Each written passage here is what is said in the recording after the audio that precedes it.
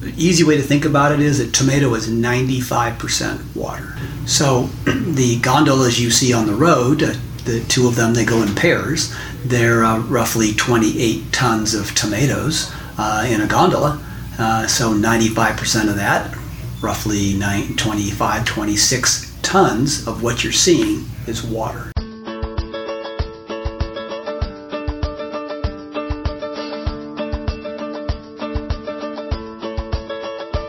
It's time for conversations about our food and how it's grown on Farm to Table Talk with your host, Roger Wasson.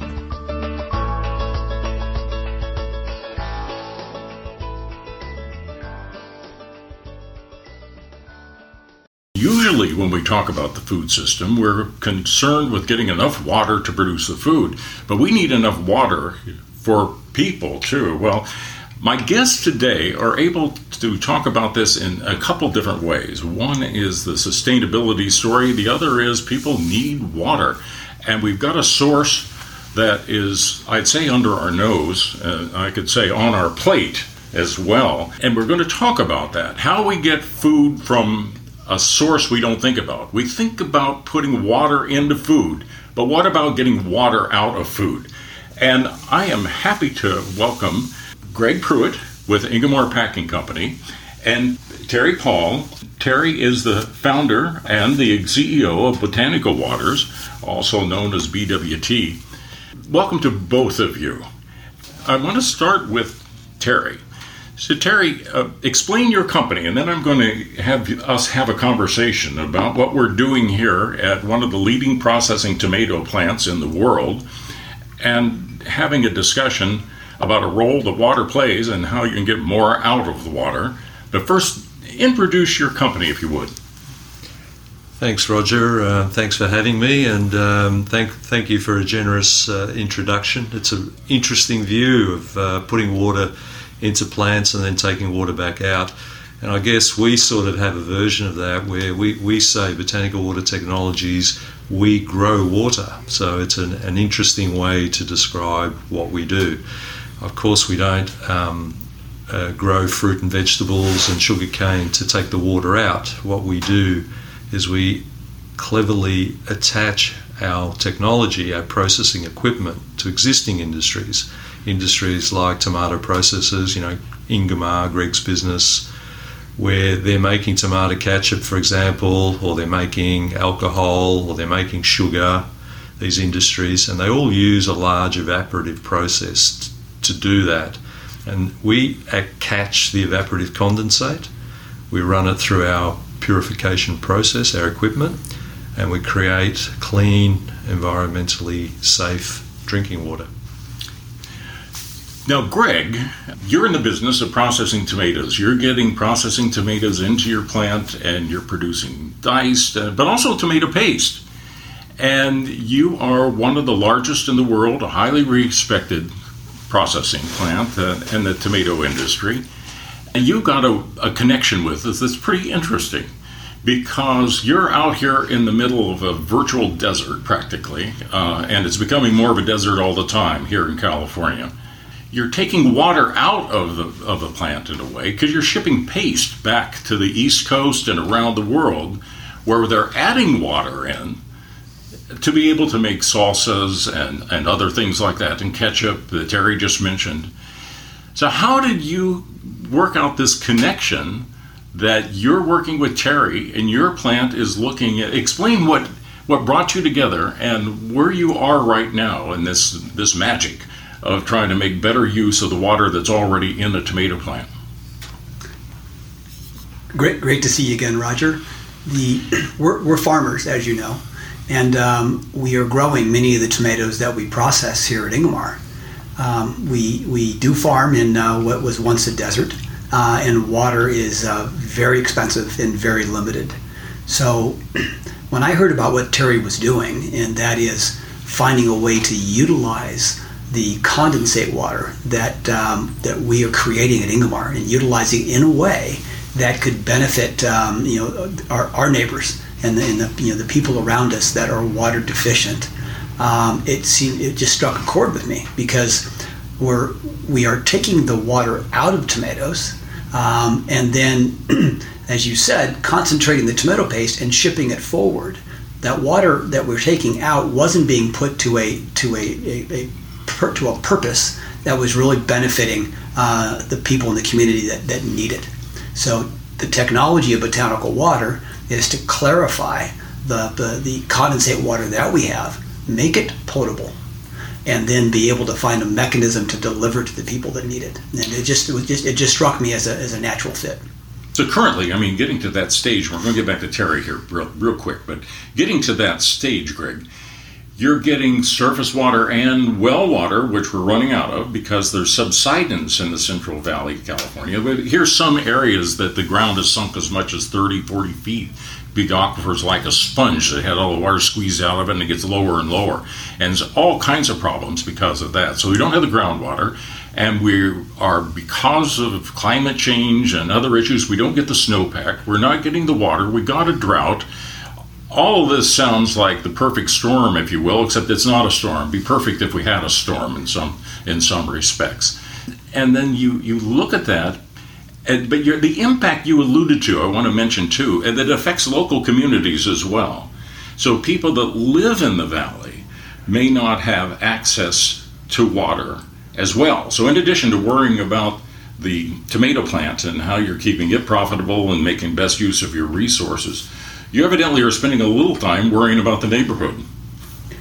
Yeah, exactly.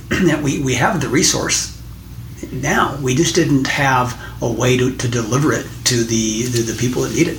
And so that's the connection with Terry's business, is that they have that model, and they have a model where companies and major multinational companies can come in and purchase this water and then dedicate it, donate it, if you would, to the communities that need it.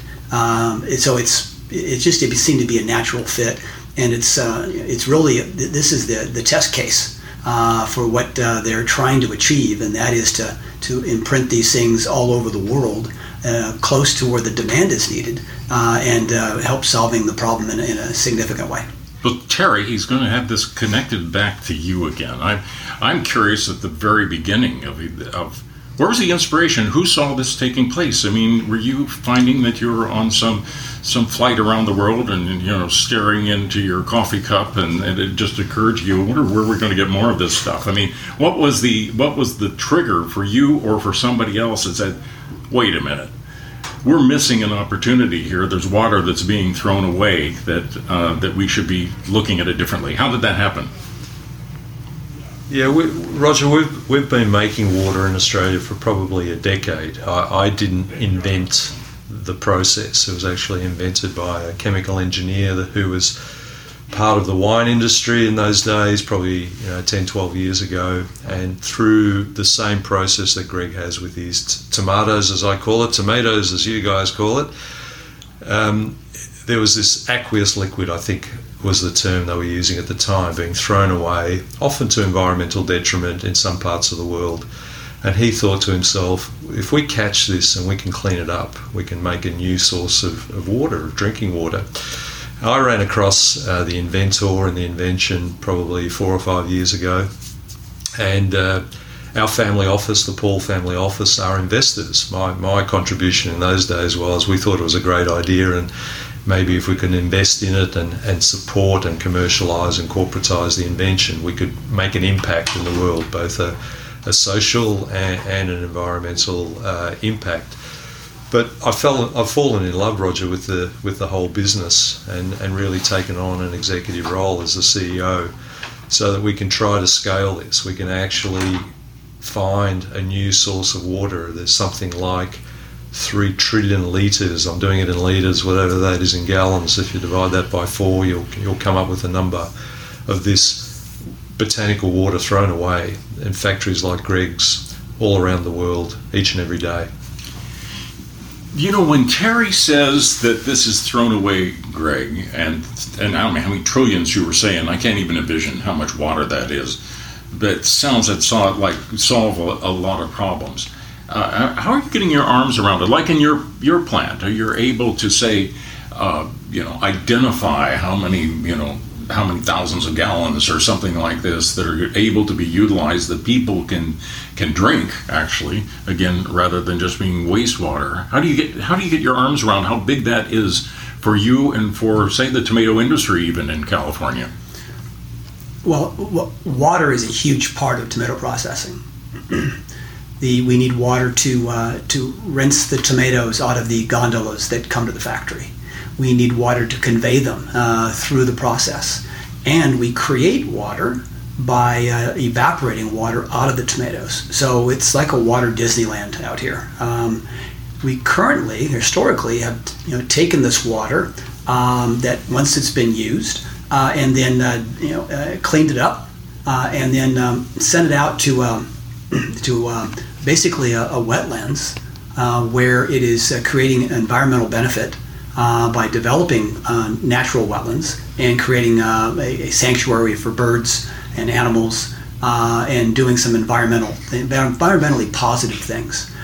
So what we're in essence we're doing with this botanical water opportunity is we're taking the cleanest stream of that water, the condensate, and we're separating it, and we're purifying it through the botanical water system and making it potable and available to for human consumption.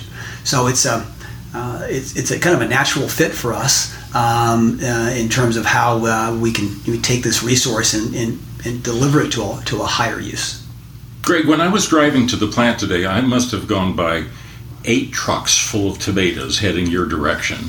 And then I come into the plant and I see, I don't know how many are out there. They're waiting to get processed. So all these folks that might see a great big tomato truck, how much of that is water? If you were able to separate it and they could just envision, I got this truck full of tomatoes, and those that don't happen to be in California, they'll have to use their imagination, I guess. Yeah. But if you're in California, get out, you can. So how much of that in volume is actually the solid you can use versus the liquid that you're talking about using? The easy way to think about it is that tomato is 95% water. Wow. Like a lot of vegetables, it's predominantly water. So the gondolas you see on the road, the 2 of them, they go in pairs. They're roughly 28 tons of tomatoes in a gondola. So 95% of that, roughly 26 tons of what you're seeing is water. Wow. Now that is impressive.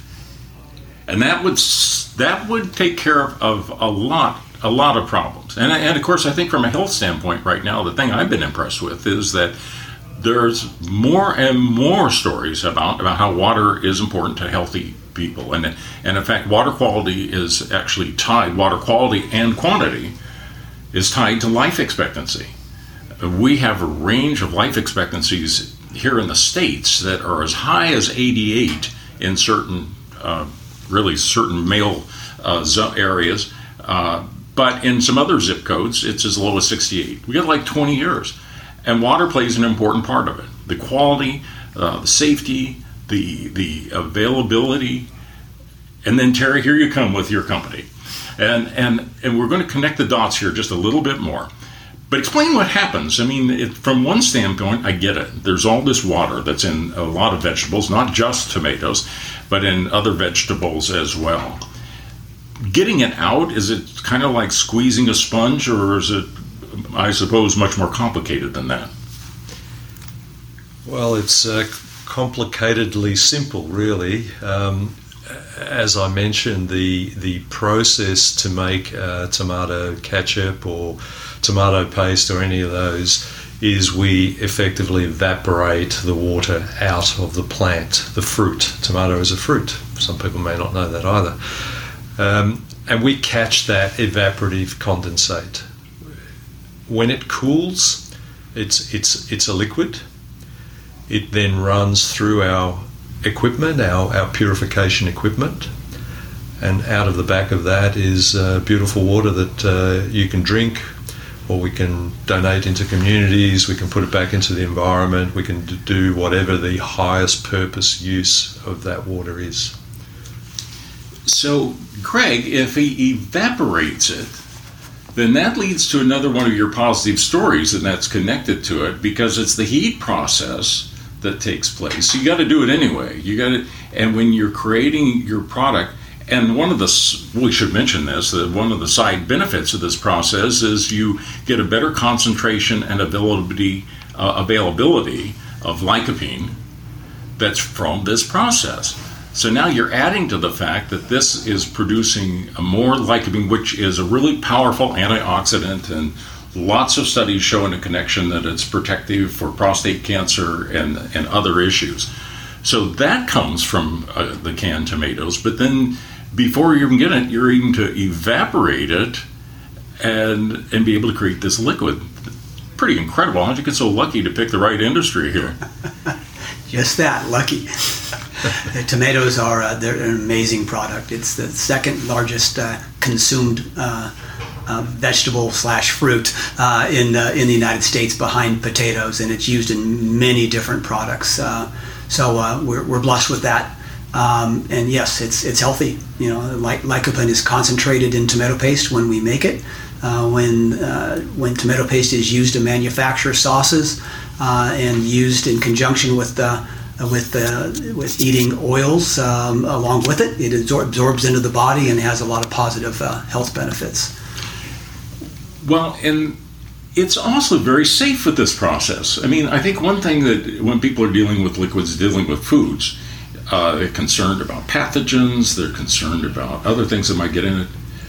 But Terry, I would imagine that when you've got the evaporation process, you're just eliminating all this with this process. You don't have to worry about any pathogens passing through it or anything like that. Am I jumping ahead here? The purification process takes out anything that shouldn't be in the water. We get basically crystal clean, great tasting water as the end result. The evaporative condensate, without it sounding too technical to some of your listeners, is I guess I like to call it sort of a shadow of the fruit of the tomato itself. It sort of does some of the heavy lifting, and then we polish it up and purify it and make it great tasting in the end. This water is award-winning. It's won many both technology and innovative awards globally. In Australia, back in 2019, just pre-COVID, we won Beverage of the Year with this, which is the first time a water product has won. This is all beverages. So this is like the Academy Awards of beverages in Australia, which is very, very unusual because everyone thinks that water is the same. But most importantly, this water is also local. Water should be local. There was a period of time where we were all drinking water that was shipped from the Italian Alps or came from Fiji or came from glaciers somewhere. And you'll find that in particular some of your listeners, millennials, Gen Z or Gen Z as you would call it, are really looking towards sustainability. Their water and their food needs to be local. It shouldn't be travelling necessarily long distances if it can avoid it.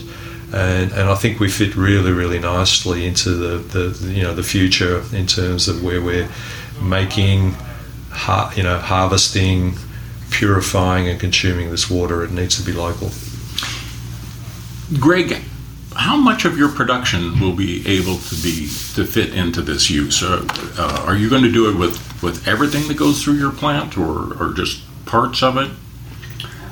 The initial investment is a fairly small portion of our existing condensate flow. The idea is that once the market is developed and proven, if you will, we'll scale it and increase the volume. We can't send all of our water through the botanical unit because we still need some of it internally to do the things that we need to do. So it's not 100%, but we can scale it significantly, and it's millions of gallons of water, potentially that can come from this site.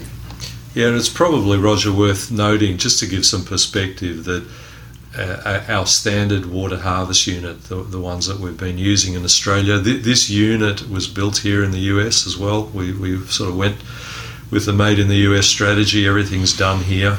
But a unit, and I'm going to do it in gallons, will generate around 6,000 gallons an hour and can run 24 hours a day, 7 days a week through the harvest season. So it's still producing millions of litres of water. Greg, I've probably given more attention to tomatoes than I have to admit. There are some other products too. And Terry, I'm going to invite you to mention some of those other products so people can see it with tomatoes, because it's easy to realize how much water's in tomatoes. What are some of the other products that you're going to be able to use this process on?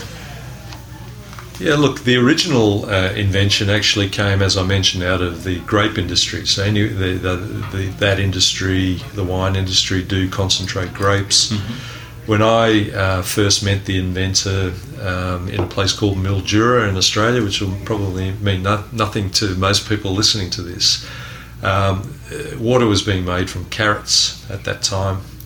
We then moved to tomatoes. We then embarked on a bigger industry being sugar, the sugar cane and sugar beet. So in Australia we make water from both sugar and from tomatoes because water is now seasonal. We often have to change and move the processing unit and follow the harvest season depending on the fruit or vegetable that's being made. We can make it from apples, we can make it from almost anything really, pears, etc., etc. So all of those fruit and vegetable industries and sugar cane are now in the water business. Heat's not necessarily a part of the process in those others. Like it is tomatoes, it's just built in. So you have to add whether a step to create the evaporation if you're working with a product that's normally cold. No, heat applies to all those industries. So what we're doing is, what happens is if you're not eating a fruit and vegetable that's fresh, let's say, going into a grower's market, the surplus needs to be dealt with. And what Ingomar here do with tomatoes, and as best that Greg tells you that, not me, we need to add value. We need to either make it into a paste, or we need to perhaps slice it or do something else with it. But when we're making it into paste or into ketchup or into those things, we have to concentrate the original fruit or vegetable down. We're taking the water out, and that's what we're catching. So these industries all have an evaporative process. Even the distilleries, we can make water when they make alcohol. We can actually catch that evaporative condensate as well and make water when they're making alcohol. Greg, you have customers from your plant, and you are shipping paste to the biggest food companies in the world are getting paste from you and diced and so forth. What do they think about this story? I mean, there are other places that they can go to purchase products. I mean, do they recognize what you're doing? Do they encourage you to go this direction? Well, it's an interesting question. We really haven't promoted it in a material way because we wanted to build it, to prove it out, to have some water flowing through the unit. So we had a real story to tell as opposed to a possible story. So that we have done that. I can say that I know that most of our customers are going to be very interested in what we're doing because they're very interested in their environmental obligations and environmental goals that they've set for themselves, both with regard to carbon and water and trash and you name it. So the fact that we're doing this is going to be of great interest to them, and they're going to be curious as to how they can align themselves with us in this water in a way to benefit the users and people in our area. Well, Greg, just wrapping up, if people want to know more about what you have going on and your story at Ingomar, why don't you explain to people how they find out so they can keep track of what you're doing with these programs and just know more about Ingomar? Sure. Well, our website is www.ingomar.packing.com. So that's easy. We are in the process of updating our website to include a page and information regarding botanical water. So that'll be coming soon. Ingomar's not a name you see in the retail markets because we are an ingredient supplier, but it's our product is an ingredient in the manufacture of most of the pasta sauces and pizza sauces and tomato juices and you name it, anything made from tomato, ketchup. So it's kind of the brand behind the brand. I tell you, these are great stories. And Terry, I want to thank you for having this conversation with us. And I want to ask you, I think, kind of what's next for you in the company, where you're headed, and then also the same thing as Greg, in that how do people find more that they want to pursue this, want to understand what you're doing? Yeah, in terms of where to next, it's a process. Obviously, we'll try to roll this out to more sites throughout the US in the coming weeks and months and years. The next big part of the project is we've found a version of Greg in India. Water scarcity and contamination is a little bit different over there. It's a developing country as opposed to the US as a developed country. Mm-hmm. And we'll be installing these same process amongst the sugar mills over there. There are over 500 mills, each producing millions of litres of our water each and every day. That's very, very exciting. And finally, where you can contact us, like Greg, wegrowwater.com, so that should be easy to remember. There's a fabulous 4-minute video on there which tells our story if you'd like to share that around. And finally, our retail water. We've actually got this same tomato water that you can buy in California now, soon, in places like Sprouts and Bristol Farms. So if anyone wants to try the water itself, it's not our focus, but certainly it'd be great to share our story. Well, I've tried your water, and I am glad that we're able to help share the story. This is exciting. I mean, we talk about growing food, we talk about addressing all of these issues. This is the first conversation I've had that talked about growing water. And Greg, for these people that are driving down the highway and they're looking at those trucks full of tomatoes and realize that 95% of that content is really water that's going right down the highway, and it has a chance to be someday at a store near them that they can take advantage of it. So I want to thank Terry Paul and Greg Pruitt for joining me on Farm to Table Talk.